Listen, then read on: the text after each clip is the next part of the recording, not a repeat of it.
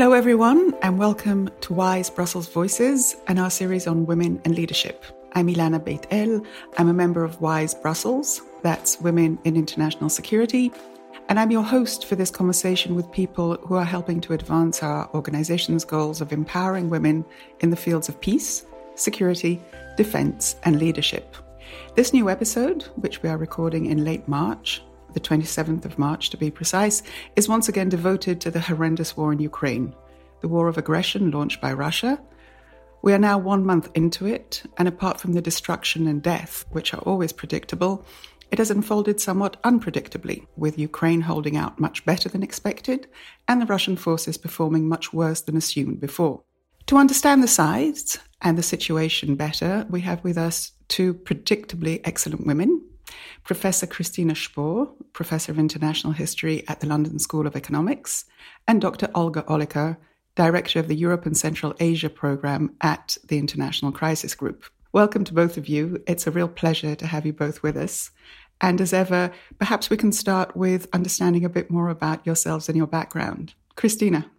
Thank you, Ilana, for this invitation. I'm very honored to speak. I studied economics, European studies, and French first, and my university career took me from the University of East Anglia in the UK to Sciences Po in Paris, and then I did my graduate studies at Cambridge University and did my PhD on German-Russian-Baltic relations in the 1990s, and I wrote a book about it. And after that, I had the chance to offer historical advice to the Secretary General Lord Robertson in 2001, which was a very exciting time because, of course, that was when the NATO enlargement question to the Baltic states was on the cards, as well as, of course, then the occurrence of the September 11 terrorist attacks. So I was doing a lot of work with the Special Advisor on Eastern European Affairs, Christopher Donnelly. That was a very enriching time in Brussels to have that experience, to see how an international security organization works from the perspective of a historian and researcher. And then I got a postdoc, a junior research fellowship at Christ's College in Cambridge, and I really embarked on this historical career before I got a permanent lectureship at the LSE, where after more than a decade, I've risen to become the Professor of International History. And recently I had the wonderful chance to be the inaugural Helmut Schmidt Distinguished Professor at the Kissinger Center at SAIS, and to experience a first American COVID lockdown and the Trump presidency and Black Lives Matters all in the United States Capitol. And as a German Finn, to see the White House being, caged in by fences reminded me very much about what it must have been like when the Berlin Wall went up. That was a very, very fascinating time for me. And also an opening sort of in terms of the global affairs, because I was finishing my recent book on the global exit from the Cold War, looking at China and Europe and the Soviet Union, obviously, and realizing that for the United States, when they look to China, they look across the Pacific. And that really came to me while I was in Washington, whereas when you are growing up in Europe, you think about that part of the world in the Far East. So it was very exciting to realize that these perspectives where you are located matter, and to have these opportunities to take one on and broaden one's horizons and have a chance in the United States Capitol to engage with a whole host of new types of diplomats and international organizations, people, very many strong leading women that I encountered of my generation and the generation above who had really made it. Well, thank you. That sounds absolutely fascinating. Before the recording, you were worried that you might be slightly boring because you're not an ambassador. I don't think many ambassadors could beat your experiences, not to mention your excellent academic credentials. Well done, you. Olga, can you tell us a bit about yourself? Absolutely. And Ilana, thank you also for the invitation. I'm really looking forward to this conversation.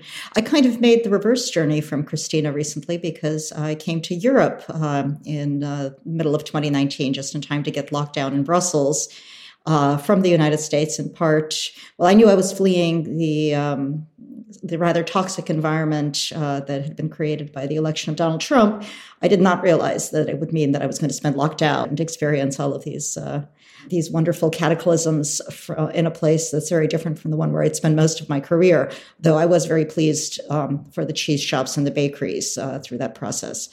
So I started off my professional life as a Sovietologist, but the Soviet Union collapsed when I was in graduate school.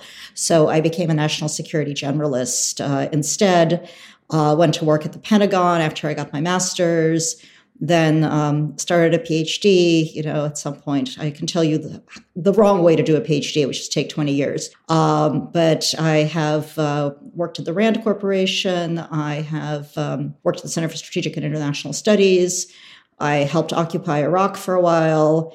I've worked on Afghanistan. I've had a bit of a bifurcated career in that I've spent about half my time looking at Russia and its neighbors, including Ukraine, and the other half looking at America's wars.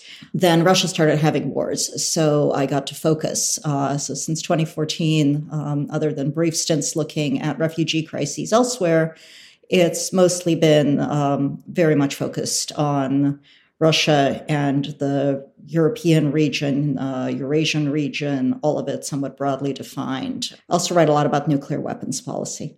Thank you very much, Olga. I think the thing that I find fascinating, what you haven't mentioned, Olga, is that you were born in Russia. You come from a Russian family and you're a Russian speaker. Christina, you are Finnish German, as you pointed out.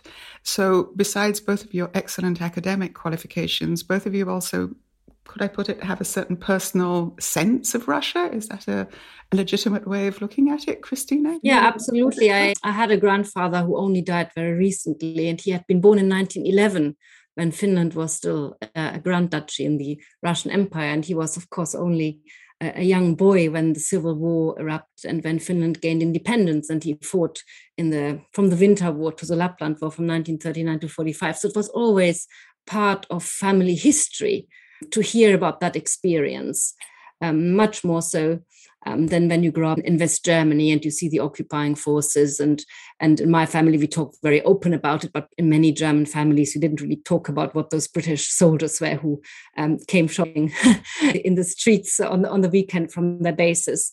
So that was definitely very interesting. And to think of growing up in two border countries to the other bloc, but in very, very different situations, which somehow reflects, of course, also on how I look at it today. And I actually just started to learn Russian before the first lockdown in Washington with a teacher over there, a Russian lady who has lived in America for 30 years. And I've done this now for 2 years. And it was an escape, a mental escape during the lockdown to get to really know that country also linguistically properly by spending every day several hours learning the language. It's been absolutely fascinating. In that sense, the lockdown was a godsend for me to have that opportunity. Fascinating. And does it give you a different insight, do you think, into Russia? Absolutely, because I can read the news, I can listen to the speeches as they unfold. I can compare firsthand what's going on. I can read the documents. I can have a feeling much different for the language than if you just read in translation, even if they're official translations, say, of governmental documents, because in each language, the choice of words that are used, especially when it's also legalistic words, always come with a particular connotation. And if you haven't got the language skills, you cannot sort of think yourself into it. So I think language acquisition actually, both for diplomats, obviously, but also international historians, is really, really the most important thing, to have that ability to put yourself on the shoes of the other side. Absolutely. I couldn't agree with you more. Olga, being Russian born, does that make a difference? So my grandmother was born in 1912 in Zhytomyr, which is Ukraine, on my mother's side. Her husband was born in Russia, my maternal grandfather. My paternal grandparents were born in what was then Poland and is now Belarus. And after the Germans came in to Poland post-Molotov-Ribbentrop Pact, they actually went east to Russia because that was the safe place to go. So it's a very Soviet Jewish story, which, both of my parents were born in Russia. I was born in Russia. We left the Soviet Union, we left Soviet Russia in the 1970s.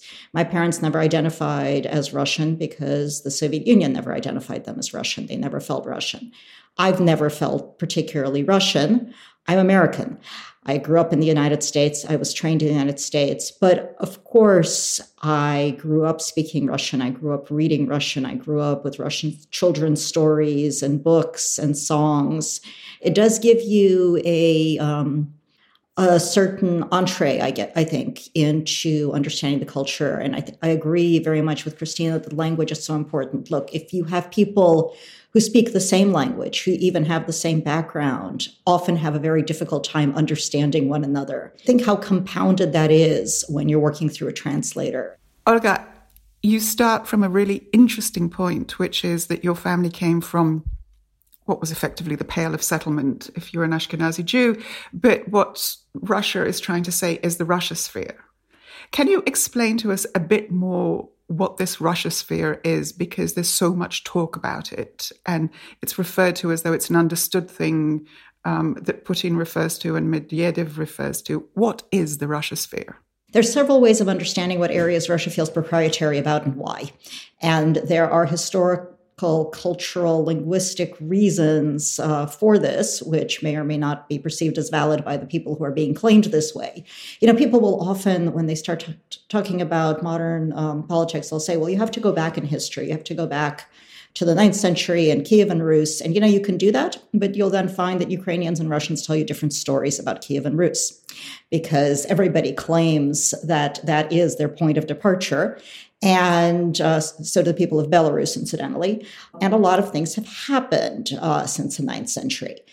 So what we can talk about, and Christina may also want to weigh in because she works on this, is there's Russian Empire, right? So you've got this huge empire that is built by the Russian Tsars, and it encompasses a whole lot of territory. But it comes and goes, right? Ukraine, most of Ukraine is part of it most of the time. Poland comes and goes, very complicated relationship. Lithuania, very complicated relationship. In the south, you've got the Caucasus down into Georgia. You've got Central Asia, efforts to conquer, efforts to colonize, right? Very complicated. You know, the Russian Empire is a contiguous land-based empire as opposed to going abroad across the seas to find something decent to eat.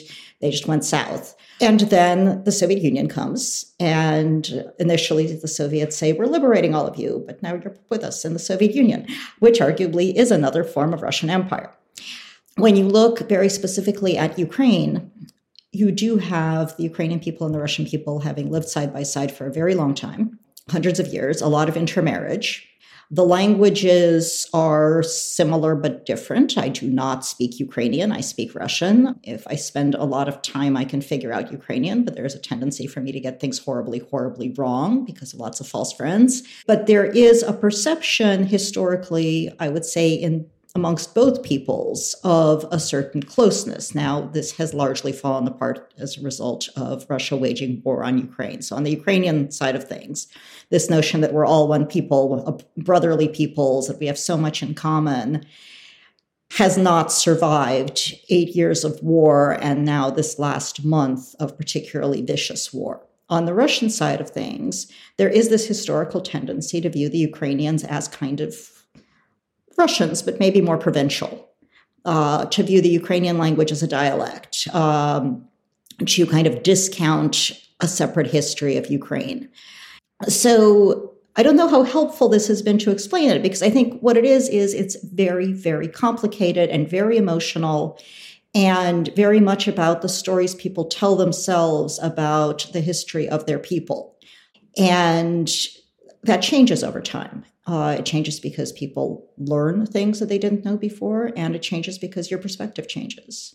That's very interesting. Christina, were you aware of all of these things when you started studying the end of the Soviet Union and the collapse of the Soviet Union and the end of the Cold War? Well, I think what is really striking when one studies the end of the Cold War and one looks how that country fell apart along these Soviet Socialist Republic lines, you realize, of course, that because it's a multinational, multi-ethnic state, and there are so many layers in which, in several territories, you have all sorts of peoples.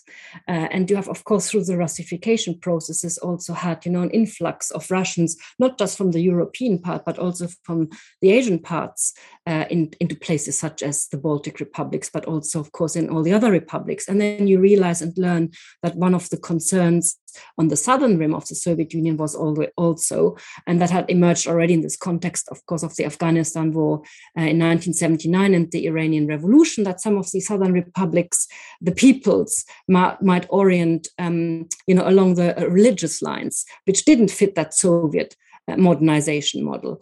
And we must not forget that there's one thing that Putin, of course, picks up on about the Russian minorities, but also that, Lenin had said and made this offer effectively that, the peoples of Russia, and the peoples can be of all sorts of nationalities, may first find self-determination along national lines, and then eventually they will come to this modernization project, which was that Soviet Union. And of course, what is for Putin, not really fashionable is that when Finns and Estonians, Latvians and Lithuanians took independence and chose independence, they didn't then anymore want to join that Soviet project. And that's sort of always been a thorn in the story because, of course, when Finland got attacked in the Winter War, they fought, they lost territory. In the end, they come out and don't end up in the Warsaw Pact. They manage their independence under great pressure in the Cold War. And then when the Cold War ends, they align politically by joining the EU. So their sort of neutral, non-aligned status that they were forced into in the Cold War is clearly turning, also politically, openly to the West. Not NATO membership, but EU membership. And that was sort of considered the first step, but it's always a consideration also what is actually your best defense and deterrence when you have such an overwhelmingly huge and also domineering neighbor. And there's great sense that you can get bullied and harassed by somebody who's much larger and bigger if they want to exert pressure on what you can or cannot do. And that freedom of political maneuver is really important. But if you think at the Baltic states, we must not forget that they got annexed into the Soviet Union, and that's always written out of the story, also now. So when Putin said, in 2005, that the collapse of the Soviet Union, in his mind, is the greatest geopolitical catastrophe, and here's one of those seeds why in order to overcome that sort of post-imperial trauma that the Russian Federation finds itself in ever since 1992, really, the sort of the gathering of the historical lands, the references to that near abroad, in other words, the ex-Soviet republics, and that verse for Putin, it's also a humanitarian tragedy that so many Russians are outside Russia, and somehow they need to be brought back home. And to me as a German, that's a sort of, when I hear that sort of thing, it reminds you of this problem of Kulturnation is bigger than Staatsnation, Heim ins Reich, all these kind of things. It always comes with these sort of imperialist overtones. And we have to, of course, remember, as Olga said, Russia is a Eurasian empire by its sheer size. It's by its size the biggest country in the world. It spans from the Baltic Sea to the Bering Strait to the Pacific. It's a huge thing to hold together, even in that smaller form of the post-Soviet Russia. But then on top of that, especially under Putin's revisionism, to remind Russians of Russian values, the strength of the Russian state, and that the Russians that belong to Russia, or even in that Russian world, Ruski Mir, that one has to overcome this humanitarian tragedy for the people. And that is where, these elements of tying the former Soviet republics closer to Russia comes into play. And of course, also the manipulation of those people who are outside the country. And that's where, when the Balts, for example, feel that they get lumped into all these stories of the other former Soviet socialist republics, that's a neuralgic point for them, because they say they weren't actually among the first constituent republics of the Soviet Union. They were forcibly annexed after the Hitler-Stalin Pact, which we already heard about, after 1939, and then the double occupation, and then the Annektierungsbesetzung, the annexation occupation. So that is all, now at stake, because in some ways, if we are looking at this the Putin's way of really wanting to change that post-Cold War order. It's about redrawing the boundaries and recalibrating Russia's position also as a global power, as a Eurasian empire, if you so want, in that old vein. And it's wanting to reverse what happened in 1991. For him, the biggest catastrophe, not World War I, not World War II, but the collapse of the Soviet Union. Can I jump in on this? Sure, absolutely. I think so. Again, it's language, and how do you understand different kinds of language, and which aspect of the collapse of the Soviet Union is catastrophic, right? And for a lot of people living across these countries, the 90s were catastrophic. The collapse of the Soviet Union as it took place was a very, very difficult and painful economic, political, and social cataclysm. And in Putin's language and Russian language past, there's a tension between kind of this notion that this was a very difficult thing, but it served good purposes, and this was a terrible thing, and it needs to be reversed. And I would say you'll find different people who think different things at different points in their lives. I'd also say the Baltics were always different. I mean, even the Soviet Union, they were different, though I'm not sure the reason is the annexation per se. I think the Ukrainians right now would tell you they were annexed repeatedly, constantly, and throughout. So, on the one hand, I think everybody felt a little annexed if they look at it through a colonial lens.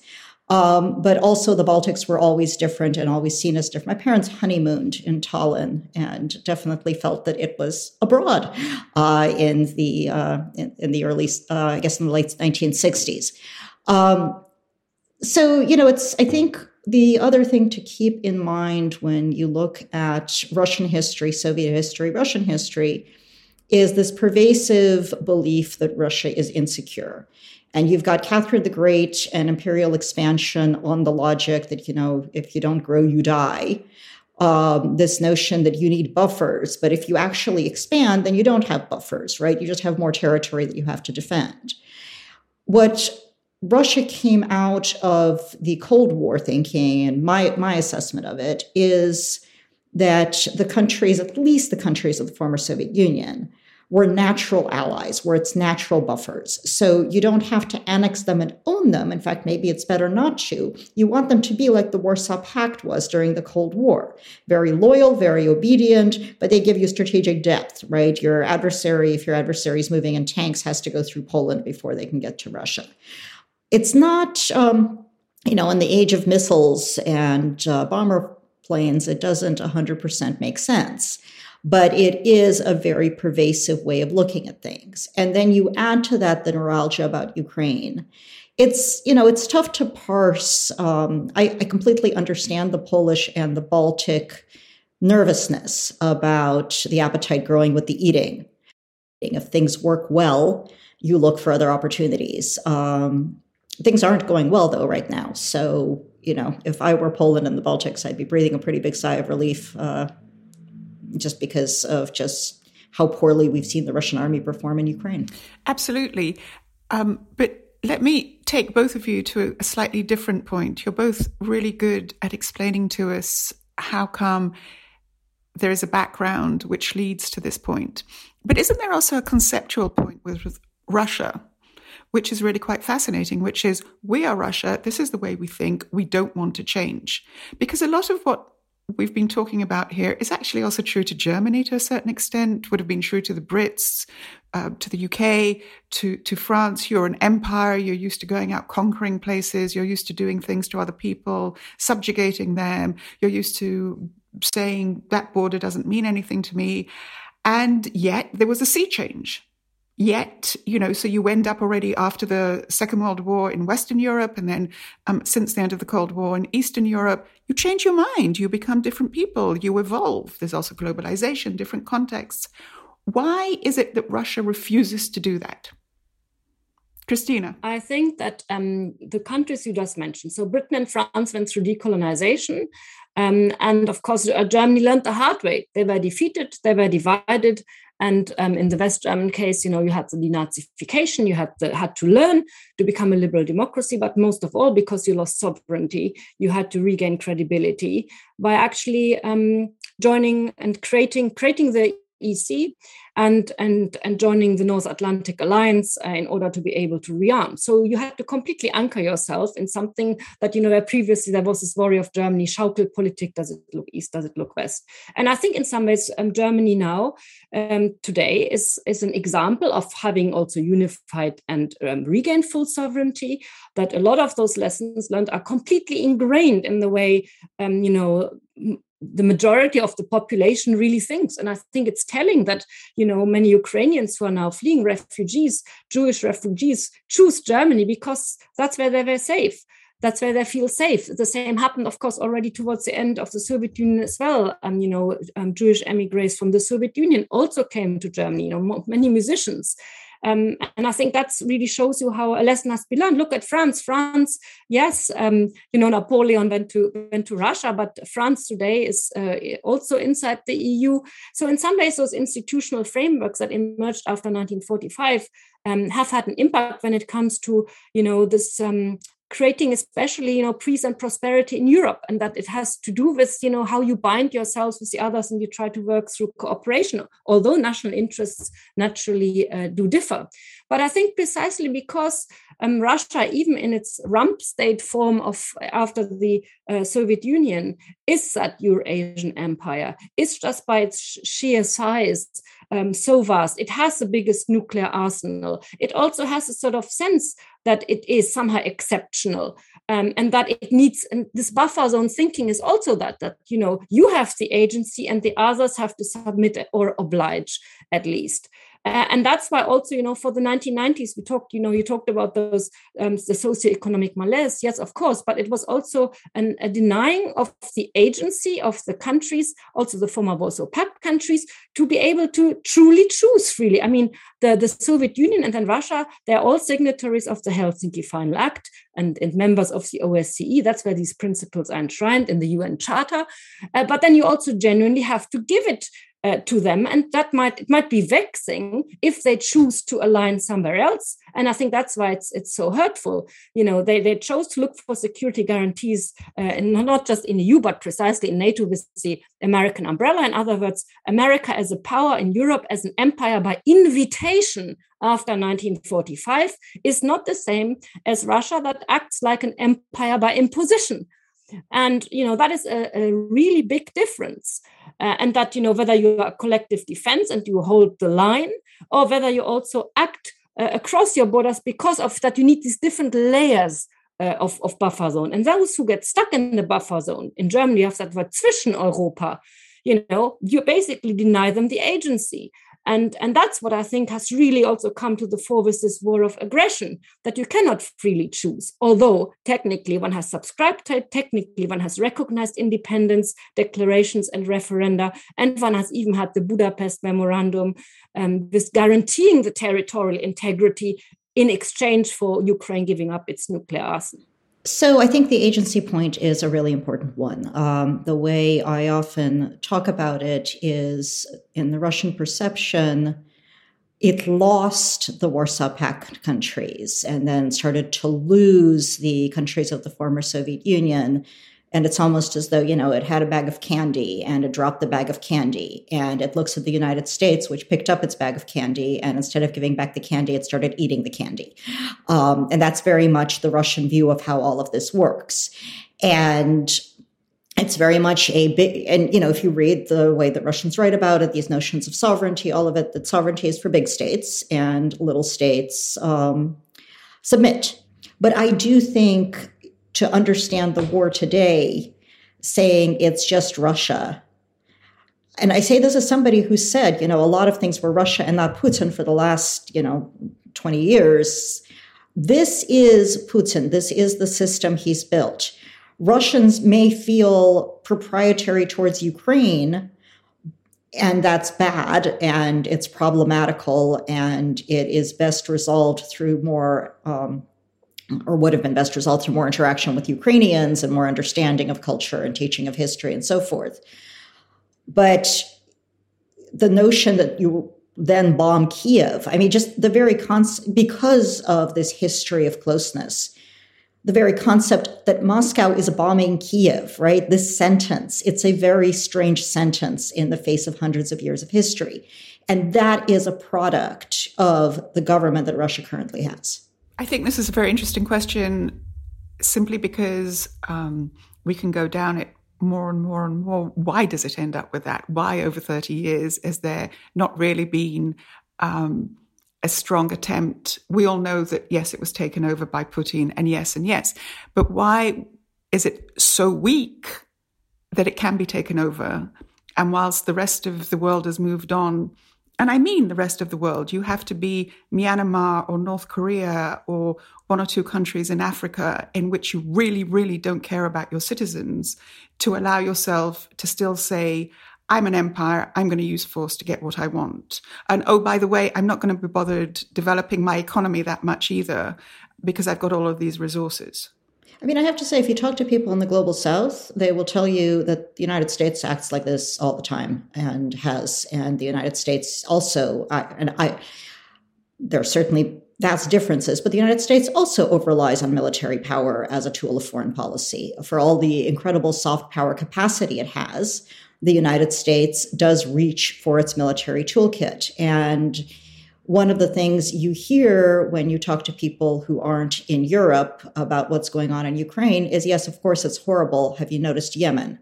Yes, of course, it's horrible. Have you paid any attention to Afghanistan? Yes, of course, it's horrible. But why do you only care about these things when it's Russia or another country that does this to Europeans, and you don't care about them when it's the United States and its proxies doing it to brown people? I think that you're absolutely right on that. But I asked a slightly different question, which is not so much about why it's doing it to the outside. Why does it not develop inside? Why is it not looking after its own people in a commensurate way? Why is Russia badly run? Yeah. Why did Russia evolve into a kleptocratic, corrupt, extractive government? Well, Ukraine did too. So you can look, a lot of the post-Soviet countries did. The way that the Soviet Union dissolved and the systems that grew up in its place and the failures of various reform efforts across most of these countries, with the very strong exception of the Baltic countries, which put a lot of backbone and a lot of effort into it, but also did not have as many years of Soviet control. You can certainly find traces of why you have these histories of misgovernment, these difficulties with reform.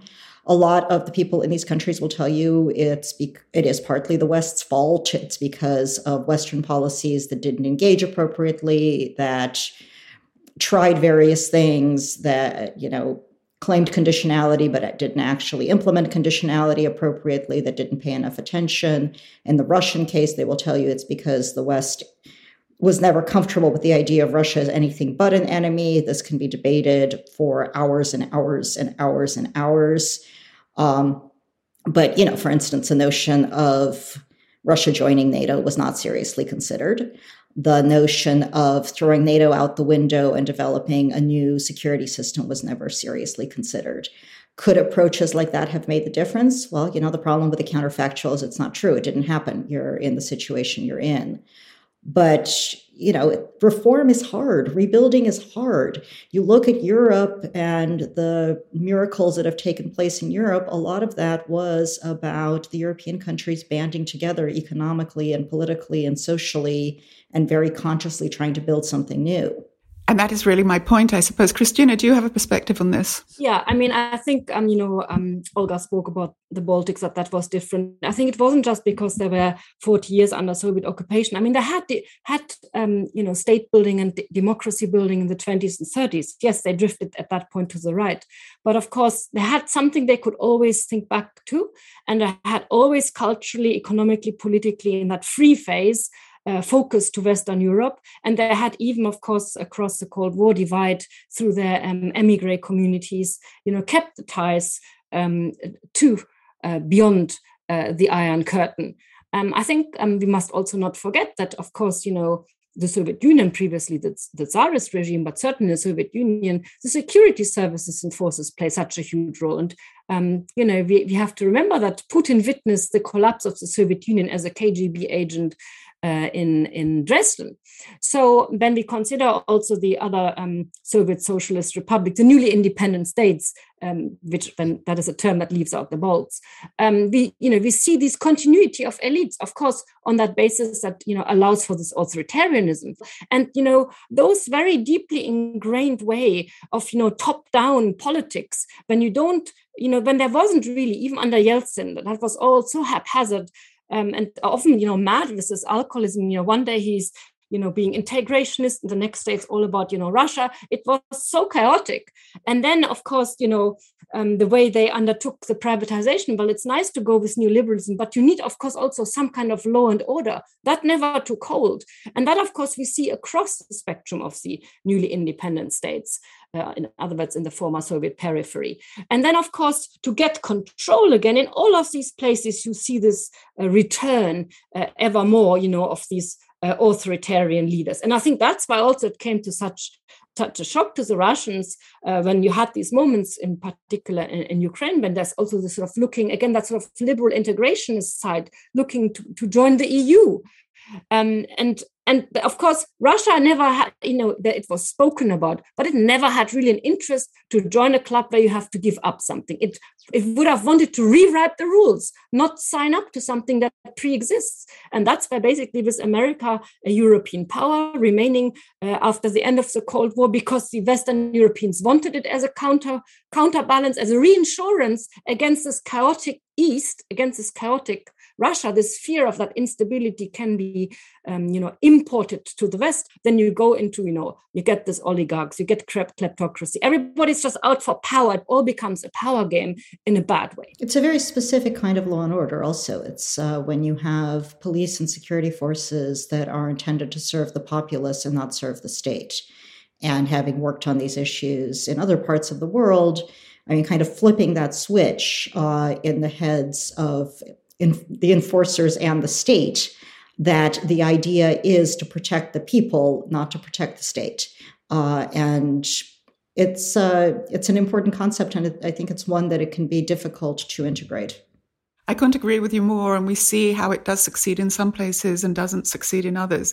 Ladies, this is a fascinating conversation, and we are moving towards the end, and we haven't even begun to talk about the things beforehand we said we would talk about. So just very briefly, looking ahead, nobody knows how this war is going to change, or end rather. But how does each of you see both Russia and Ukraine after this? Christina? I just think that when there has been a fratricidal war, and there were headlines today in the press that, the Ukrainians don't just want now peace, they actually want to win. They really, really want to defend their land. I think this will be very protracted. And even if the war per se were to end, or even if Russia got a grip on something, there will be insurgency. I think it will be a very, very difficult exit. And I think, it's like in family relations. If you completely break the relationship to rebuild trust and dialogue and be able to live together, you are sharing a border. I think this will take generations, because it will take a very, very long process of reconciliation, or, that wonderful German word, Aussöhnung. And the Germans certainly had to do a lot of that with regard to their eastern neighbors. But here, you have two peoples where, like you said before, families have been intermarried for centuries. These are bloodlines. This is really, really horrible on a simple human level. Olya? I don't know how it ends. I do want to see a peaceful settlement, because I don't want to see more people killed, and also because I think the longer the war goes on, the greater the risk that it escalates to involve more countries, and that has cataclysmic dangers. So I don't want to see that happen. I also look at Russia, and Russia has changed irrevocably as a result of this war. The war is part of it, which is symptom, which is cause, but Russia has gone back in time, we have lost 40 years of progress, not 30, but 40. I mean, we are looking at a crackdown that is, unprecedented in modern Russia, in post-Soviet Russia. We are looking at an exodus of Russians who are not going to come back until and unless their government changes. And that is going to shape all of our security and all of our futures. When I look at the rhetoric in Ukraine, you do see a lot of a perception of the collective guilt of all Russians in this. And that's going to be hard to back away from, and that's going to be hard to get over if all goes well. And that worries me a lot also because, I do want a place for Russia in the future of European security, because without a place for Russia, there is no European security. Well, that's a very thoughtful and good place to end what I would think is a fascinating conversation. Thank you both very, very much. That's a wrap on this episode of WISE Brussels Voices. Once again, thank you so much to our guests, Professor Christina Spohr and Dr. Olga Oliker. We'd also like to thank our technical team at Free Range Productions. Please continue the discussion with us at WISE Brussels on Twitter, Facebook or LinkedIn. And if you haven't done it yet, subscribe to WISE Brussels Voices and listen to all our episodes on Apple Podcasts, Spotify, or your favorite podcast application. Learn more about WISE Brussels on our website, wise-brussels.org. I'm Ilana Beitel. With me is Florence Ferrando. Thanks for joining us, and stay tuned for more great conversations.